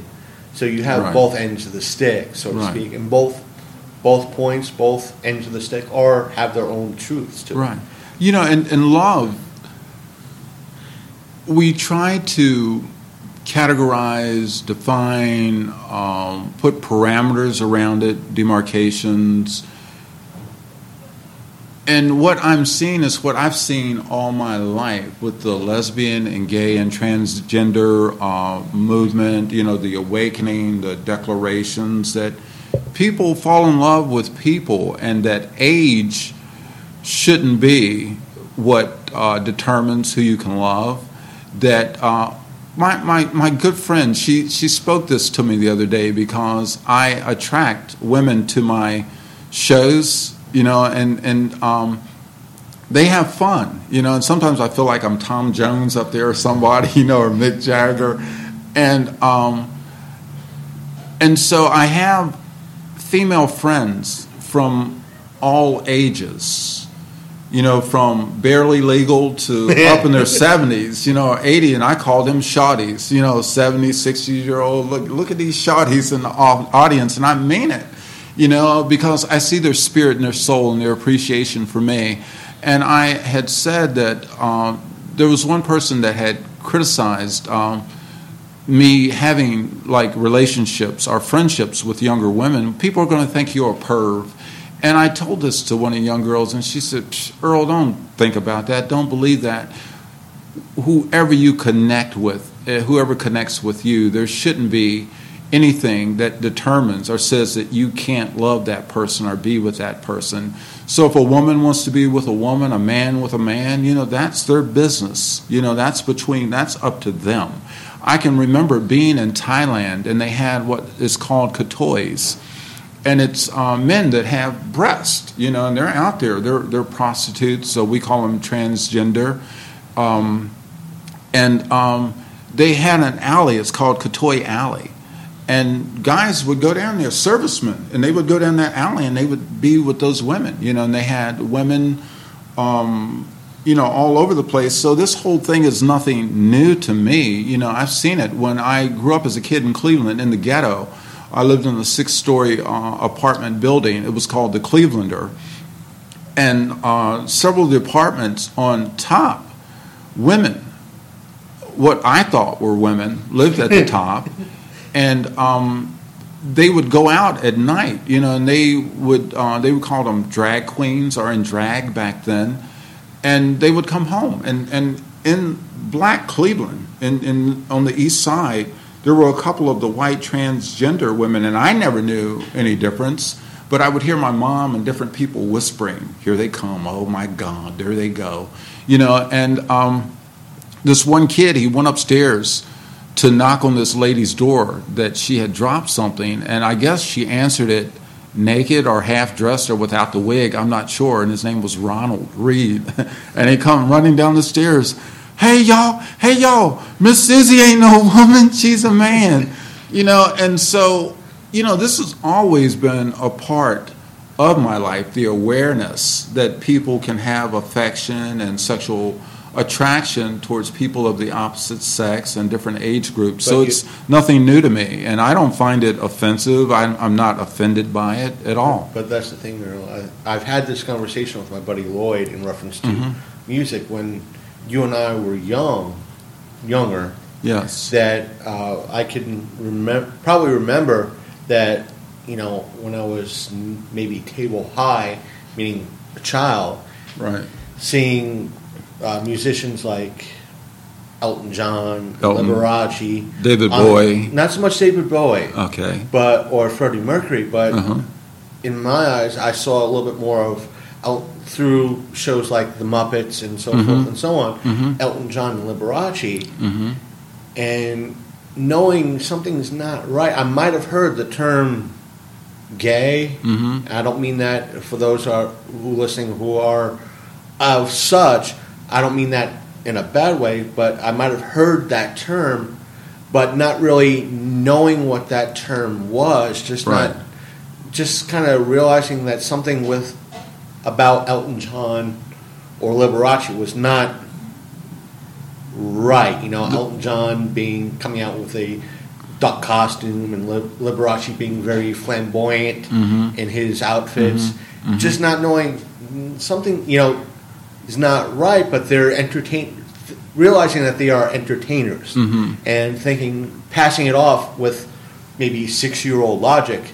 They're entertainers. Right. That's their job. Right. And it wasn't until much, much later, putting with more of a older mindset and more educated mindset, should be a better term, realizing that this and hearing more about people like David Bowie and later on Freddie Mercury and going, oh, that's why now everything's coming into the pieces are coming together. Yeah. And it's like, you know what?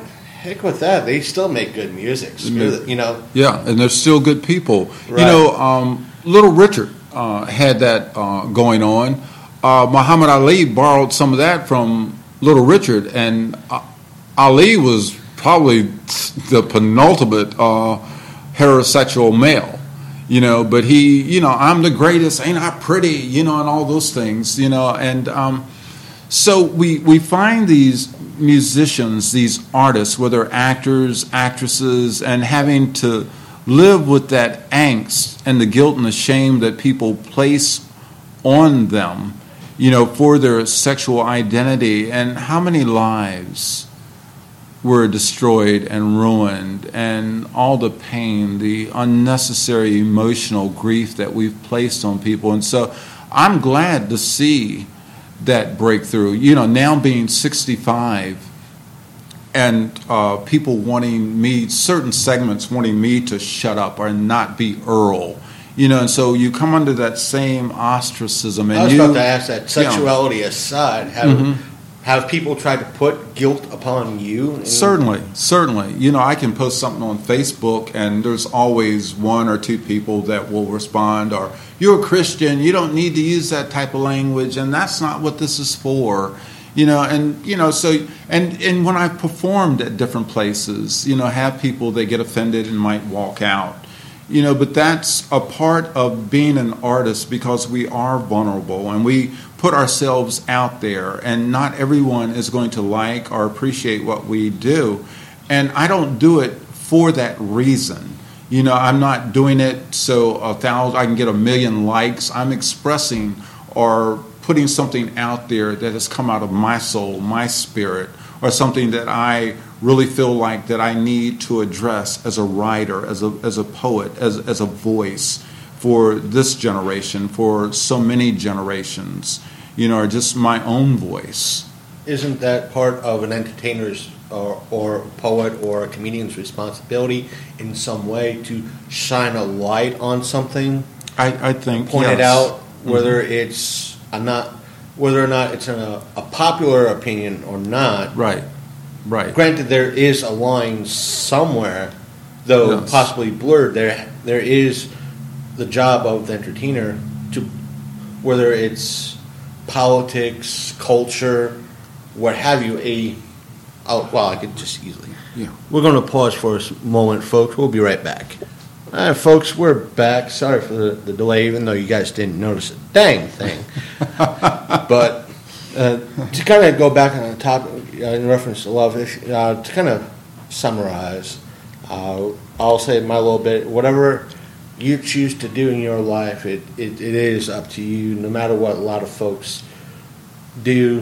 There have been things and celebrities that have done things. They put out great content despite some fans leaving in droves in reference to that. But if you want to get freaky, that is your business. Just, I don't want to take words from Earl's mouth or anything like that. But you want to say anything in regards to the whole love thing? Well, people can oftentimes be prisoners and lonely in their own homes and in their own relationships. If there's been a chilling in the romance, in the eroticism in one's life, the sensuality, then maybe you need to do some things differently. Don't forsake your partner. Don't stop hugging them. Don't let it just be by the numbers, perfunctory type of sex or adventure. You know, bring a little bit of life to it. Really learn your partner's love language, because what I'm seeing is that people grow, people evolved, and oftentimes it's in different directions. And that after you've been married 20, 30, 40 years, it's not the same person that you got married to, that person has grown. They've experienced life. You both have. And so their language changes, or it becomes somewhat different. And so we need to learn our partner's love language and to study them and be aware of them. And it's not, with the voyeur type of message or thought behind it, like Sting's every move you take, I'll be there watching you. So it's not that, but to learn them, to appreciate them, to, as a man, to begin to worship and adore and honor your woman, to love her, to get to know her, to say, baby, is there anything that you want that I can do for you? What do you need for me to do? And for the woman to do the same thing. Be open. Don't let a stranger, or think that a stranger can do it, or some penny dreadful romantic harlequin novel or 50 Shades of Grey. Man, pump some of that shit into your own relationship. Get creative. So if I've got anything to say, man, just start running amok. Reel it back. If you got criticism, reel it back. Don't let the freakness fly. But I'm creating a monster here today. Chris is talking about letting his freak flag fly. You gotta sometimes you just gotta reel it back. Just don't tell anybody else. We did something to freak you last night. We don't want to know. No, we don't need to know. We don't need TMI, dude. TMI. Yeah. But to kind of go back on the previous topic, well, what led you? What kind of some of the things that led you out of everything? Kind of helped you out of the process? One of the things was the fact that I was raised with a knowledge of Jesus Christ. Not that I was raised in the church. My grandfather was a minister, the Church of God, and he would preach hell and fire, fire and brimstone, and pound the pulpit. And he was a good preacher, an incredible man, self-made man, a barber, self-educated. Got his GED when he was, I think, in his late 60s or early 70s, just an amazing man. But I had a knowledge of Christ because of my mom. And so at the end of my addiction, and I had been a drug abuser, whatever would get me high, I would do, except for huffing. I never huffed, never paint, never none of that stuff. But the Secanols, the Quaaludes, heroin, cocaine, alcohol, pot, the psychedelics, all of it. I tried it. I have never tried any of the designer drugs or anything like that. I got busted for MDA, selling that in Myrtle Beach, South Carolina, and I could have been in prison on a road gang in Myrtle Beach, but my brother-in-law's uncle was the head of a large black law firm in Columbia, South Carolina, and I didn't know it at the time, but he and the judge had gone to law school together, and I had a really good lawyer from that firm, and they kept me from going to prison. But I went to Thailand and continued my heroin use, and then coming home to Martinsburg, even when I was a paraprofessional counselor at the methadone clinic in Wichita, I was drinking and smoking pot. But something about my encounter with cocaine and everything that was happening here in Martinsburg, and my mom being there almost every other day looking for us, for her children that were caught up in the war zone, and her sharing Christ and praying for me, and then the churches in this area, several of the churches anyway, took it upon themselves to come inside of that area where all the cocaine was concentrated. There was an open air market, and they began to preach Jesus, and that's what set me free, is Christ. He set me free, and who the Son sets free is free indeed. And when I was delivered, I was delivered. My addiction to cocaine was broken in my belief and faith in Him. I surrendered. I surrendered on a street where I had sold drugs, where all the dealers, all the little chippies, everybody was standing there watching me. When I went to the altar, they were watching this open-air street revival. So it wasn't done secretly, and everybody knows that what I'm saying is the truth. It was broken in my life. And later in church, I read the book by David Wilkerson. It was called The Cross and the Switchblade, and his encounter with gangs in New York City with Nicky Cruz, who was a gang leader. And Nicky later became a powerful minister and preacher of the gospel of Jesus Christ.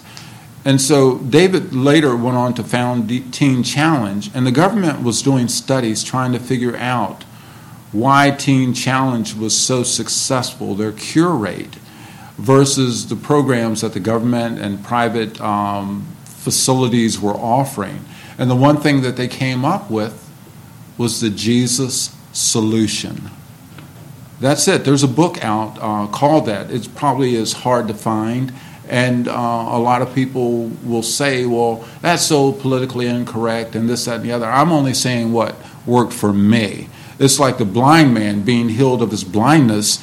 He was called in by the Pharisees and the Sadducees, the Sanhedrin, the ruling religious leaders in Jerusalem. And they said, don't you speak his name no more. Who set you free? He said, I don't know.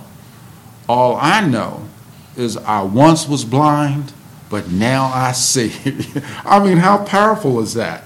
And so that's what I'm saying. Once I was addicted, and now I'm not. And the person that did it was Jesus. And I'll never deny him.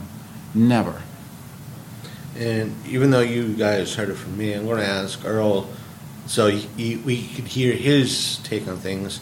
Any advice for those who are willing, even though you said they got to surrender, any words of wisdom, any advice from you for those who are on the borderline wanting to quit, or those who might be finding a little bit of hardship in their recovery?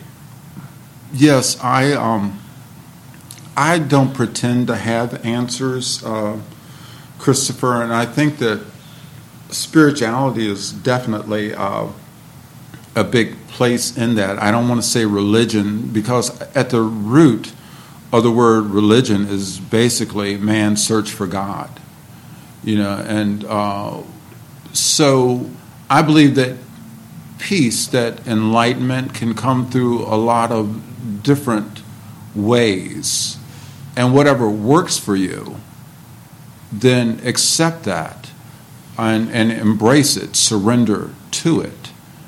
For me, it was Christ. It was coming to him. And so my advice is just to get real with yourself.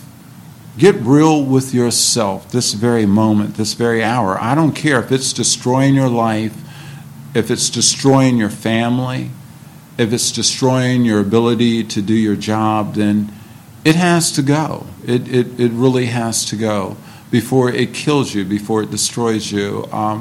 Prison is no place to spend your life. I think it's horrible that a lot of people for selling marijuana and different things are being locked up with hardened criminals. There's just so much to talk about. Maybe we can come back at another time. But find someone that you can talk to. Find someone that will be honest with you. Find someone that just doesn't tell you what you want to hear. Okay? Great. And it looks like Earl might have a little bit more to read for us, one last little treat if he so inclines. Yeah. There's I wrote a short story about 2 years ago, and it's called Soul Diaspora, and it's about voodoo, and it's about good love gone bad and everything.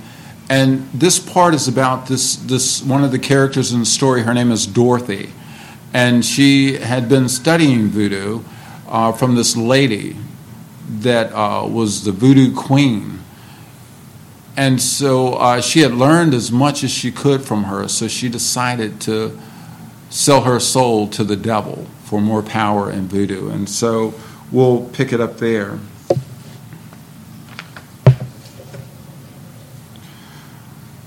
Without lifting his head, Eli said, "Yes, ma'am, I understand.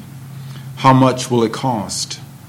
Dorothy allowed herself to briefly feel the hurt and ostracism that she had experienced at the hands of Suki and her other classmates in parochial school before she dropped out on her 18th birthday on Christmas Eve. She was to graduate that spring. She didn't want their diploma. Dorothy was going to find another teacher. She had a hunger for a different kind of knowledge. She wanted to learn how to get evens, Stevens. Dorothy had studied conjuring roots under a root woman called the Queen Pin. Dorothy had learned all she had to offer and wanted more. She had heard about musicians going to the crossroads and selling their souls to the devil to become master musicians. Why wouldn't the same work for voodoo? Dorothy began to do research. She was determined to find the crossroads that Robert Johnson sold his soul at. In talking to old blues musicians, she narrowed it down to not Clarksburg, Mississippi, but Rosedale, Mississippi, down by the river, where Highway 8 intersects Highway 1. So on Christmas Eve, the morning of her 18th birthday, Dorothy set off hitchhiking to Rosedale, Mississippi, to sell her soul to the devil. She got there at nightfall and made herself as comfortable as she could and began to wait. At midnight, the sound of an approaching vehicle began to drown out the normal sounds of nighttime country. Loud music heralded its coming with flair. It was coming fast. It was coming in hot. White, bright LED lights flooded the surface darkness. A lone star rose slightly above an almost full moon, giving soft light to the heavens. Van Halen's Running with the Devil blasted from the vehicle's Rockford Fosgate sound system. It was a suicide red TJ Wrangler Rubicon with a trim level of unabated decadence. It did a squilling hook slide into a figure 8 bisecting the lines of the crossroads while doing so. The Rubicon came to a stop in the middle of the intersection. A figure jumped out of the Jeep. It was a young, dark, brown-skinned Jamaican. He was well-built, tall, and wearing baggy jeans, tan Timberlands, white wife-beater, and bling. His long dreads were past his shoulders. He was smoking a spliff. A large dog accompanied him. It was a 3-headed Rottweiler. Each head was huge, ferocious, and lethal. They wanted to maul something so bad that they snapped and bit at one another. As he approached, Dorothy felt a strong desire to fall on her knees and worship him. She was penetrated by his love. Dorothy fought the urge with all of her hatred. It was considerable. She was full of hate. Her cauldron of lethal venom was embryonic when put alongside this ancient, once celestial being's arsenal of death. She felt small and lost. The real deal had just arrived. It was the father of lies. He was ready to do what he does best, tell lies. The young Jamaican came to an arm's length stop in front of Dorothy. "Sit, Cerberus," he commands the 3-headed beast. It immediately obeyed. "What are you doing at the crossroads, girl, this late at night?" he asked as he handed Dorothy the spliff.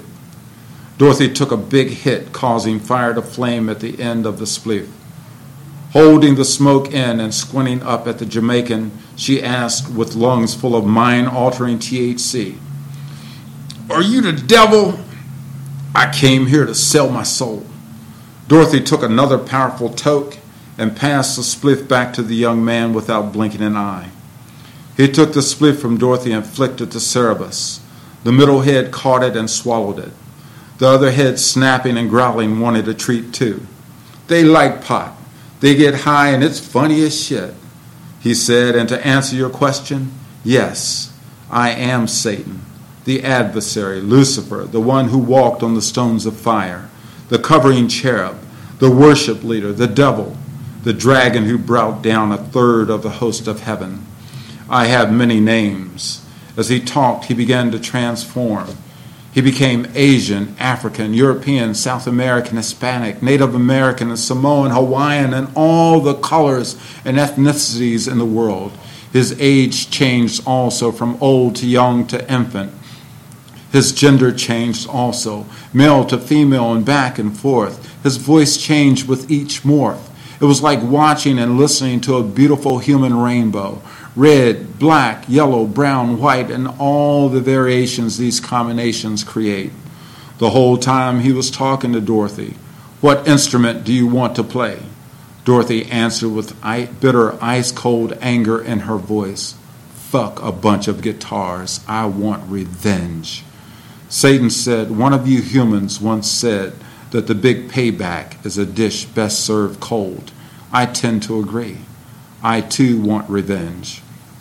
A settling of accounts, so to speak, but I wait. My plan is in motion. Dorothy said, I want it now. Satan is still changing into different forms of humanity. Satan said, I don't need to make a deal with you. I've already got you.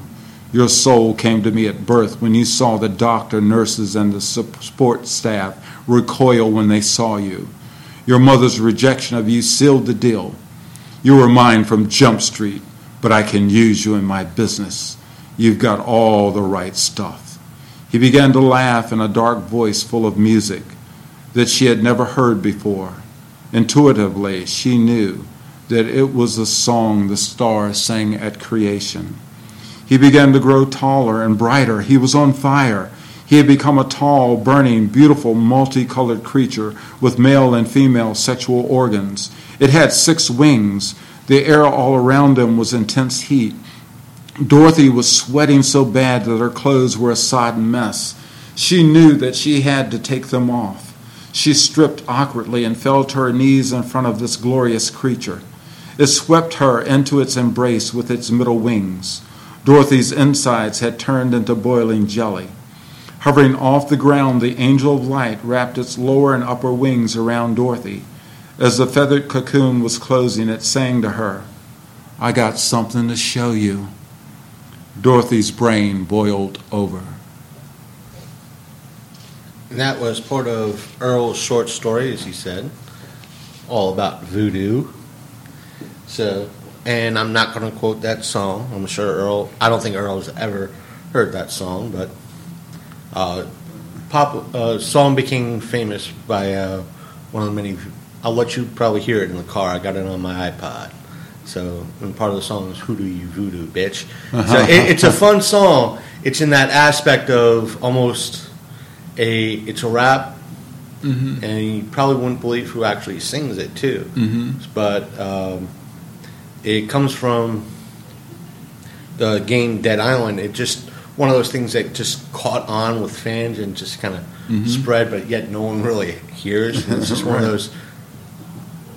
This is a song that just came to mind when I hear that. You know? So that seems. You got any more to say, Earl? Or well, there's always more to say, but I think that one should always leave their audience wanting more, and hopefully that's what we're doing. That they'll want more. And I just want to say you guys have been a great audience, whether you're in Seattle, New York City, or wherever, Martinsburg. And Christopher, I just want to thank you again for being the quality human being that you are, and thank you for this opportunity to share. No problem. We'll probably have Earl back on at some other point to share more tales and adventures that he's been on. So that way, like with our Kenton Wagner interview, that hopefully when we meet up with Earl again, we'll have more to speak of and more tales to say. For everybody out there, if you want to hear more of Earl, that in reference to what he's done in reference to the program, you can always check our backlog by going to our website, thelongcoatmafia.podbean.com, and listen to the several performances he has given us over the past 2 years. Not to mention, if you want to send Earl any good wishes and so forth and so on, you could always do so by sending us an email at longcoatmafia@gmail.com.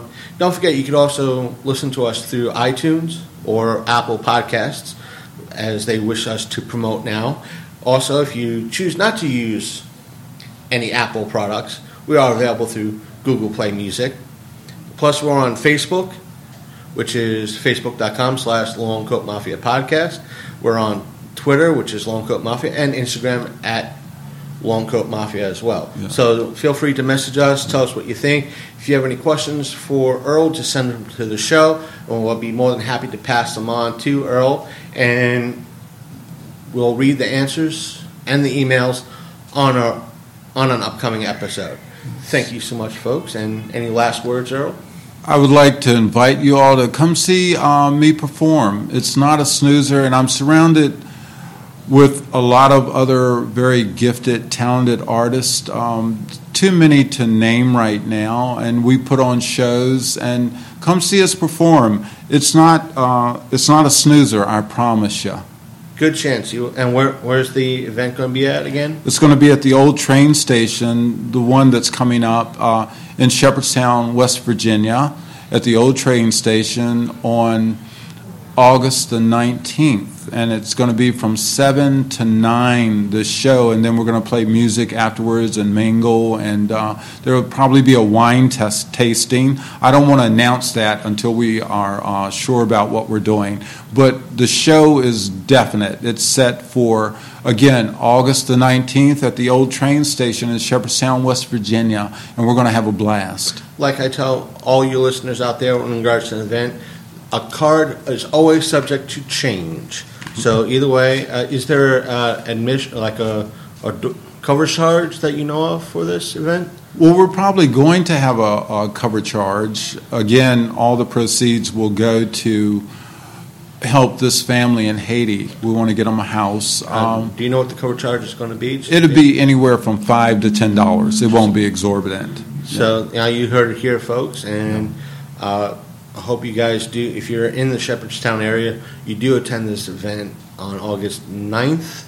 19th. 19th. Mm-hmm. And as Earl said, all the funds go to a good cause. And we'll see you next time. And now, the Long Coat Mafia Podcast. It's a Long Coat Mafia Podcast!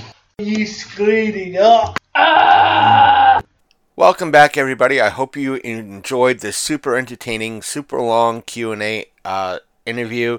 If you wish to hear other stuff that Earl has been a part of that we recorded in the past, please let us know in the conversation, and I'll go back into our archives and see what we have of Earl's that I'm able to dig up and share with all of you. But you have to engage with us to let us know, either with Good Pods, Podbean, or if I decide to check to see what's going on with our Apple reviews or Spotify reviews. But I'm always recommending Good Pods or Podbean, mainly because with Good Pods, they have a better interface with reviews and so forth and so on, and ways to comment and share amongst their platform various podcasts, including ours. With Podbean, you could always like an episode, leave comments or reviews. That way you're always engaging us. It allows us to rank higher on those platforms. I have to check Apple Podcasts. It's been a while since we've checked reviews or done reviews. We might do that this next year when we're talking numbers and all that with Sasha to see how we're doing with that. You can always send us an email to us with at longcoatmafia@gmail.com, or leaving us a comment on our Facebook page. Now, let me just say this. The event, I don't know, that Earl mentioned in this episode, I don't know the results of it or what happened to it. So, since it's been a while, I doubt that if I talk to Earl, if by chance he even remembers what the numbers were. Let's just say it was a very successful event, and a decent amount was raised for this charity. I know that it would have went straight to the charity. I trust Earl in regards to that. So either way, let us know. Let us know if you like this. Rate us and all that. Tell us what you enjoy, and hopefully we'll see you next year with brand new episodes and everything else. What more can you say? If you want to support us here at this show, you can do so. All the ways you can support us are in the description, ranging from W Energy to Patreon, our tip jar, and everything else. Even supporting our, I want to say, our co-creator and a long time former co-host Big Candy. I believe his Teespring link or his T-shirt link is still in our description as always, and you can always buy a T-shirt off you with if you got any like Visa gift cards or something for Christmas. Buy a T-shirt off from our former co-host. If it's still active, or if you have enough, buy some W off of us using our code LCM Podcast. You get 10% off, or leave a couple bucks in our tip jar or something like that. But let me say this: if money's tight, even after the holidays, we get it. We understand. The best way you could do and support our show is by sharing, liking, listening to us all the way through, engaging with us.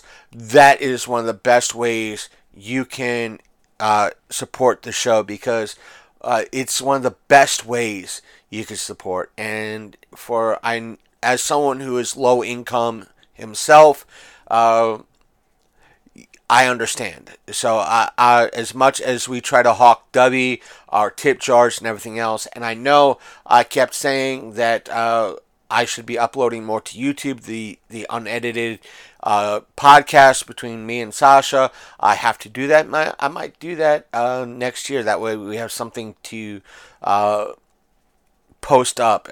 Please remind me, folks. Please engage with us. It's the best way to keep everything going. We know that we are a small podcast, a least listened to.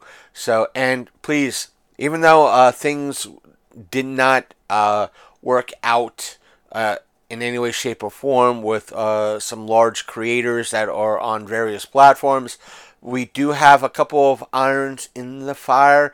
We'll try to keep our Zoom account activated, so that way when we are ready, we could still get folks in on some action and do some recording on our own, and that way we have videos outside, me and Sasha chit-chatting away, and that way you could see those conversations in the entirety and everything else. We don't have to really involve or whatever Skype anymore and that hassle. Even if we can't afford to keep Zoom going, we will try to at least get a half-hour conversation with somebody to check in on them and see what's going on. So, that's probably in another month or two in regards to that. But we'll try to keep a lot of things going on, and hopefully next year we'll grow. We'll get some more conversations going on with me and Sasha. We'll have a lot more interviews and a lot more people on this show. So that being said, enough of me rambling. Subscribe to the channel, engage with us, and let us know what you thought our conversation with Earl was like, and if you enjoyed it, if you want to hear more, I'll post more in regards to the heck. I have a whole mess of episodes from the chocolate festival we did back in, I think, 2016 or 2017. So we'll see. If you want to hear that, we'll use those as like when our Lost Media stuff falls through, we could use that on a weekly basis while we get things ready. So let us know if you want to hear that. So take care, everybody. Have a safe new year. Drive safe, be safe, and if you need to call an Uber, a taxi, or what have you, please do so. I want you all to be safe and have fun. And if you're going, as always, if you're going, I know this time of year can be some tough times for you, not just financially, mentally. If you need help, dial those helplines. Visit friends. But if your friends are toxic, please find somebody that will support you and talk to you and get you out of that funk. Mental health is important. So either way, take care. I'm the Reverend Godfather. And as always, I'm a gamer. I'm wearing a bikini.